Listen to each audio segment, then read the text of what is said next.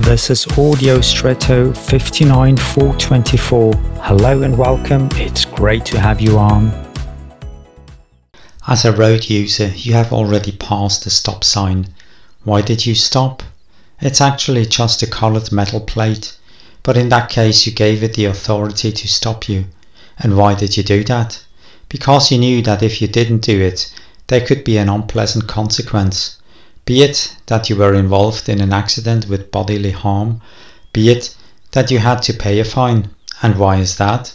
Because there is a higher authority that has established this rule. And why is that? For the good common, or the common of the good. To protect everyone and to avoid chaos on the streets. Sometimes people think that not every stop sign is useful, but who decides in the end? So it is more expedient to accept and practice these overriding determinations. If you are struggling with such a questioning, maybe these thoughts will help you to find a solution.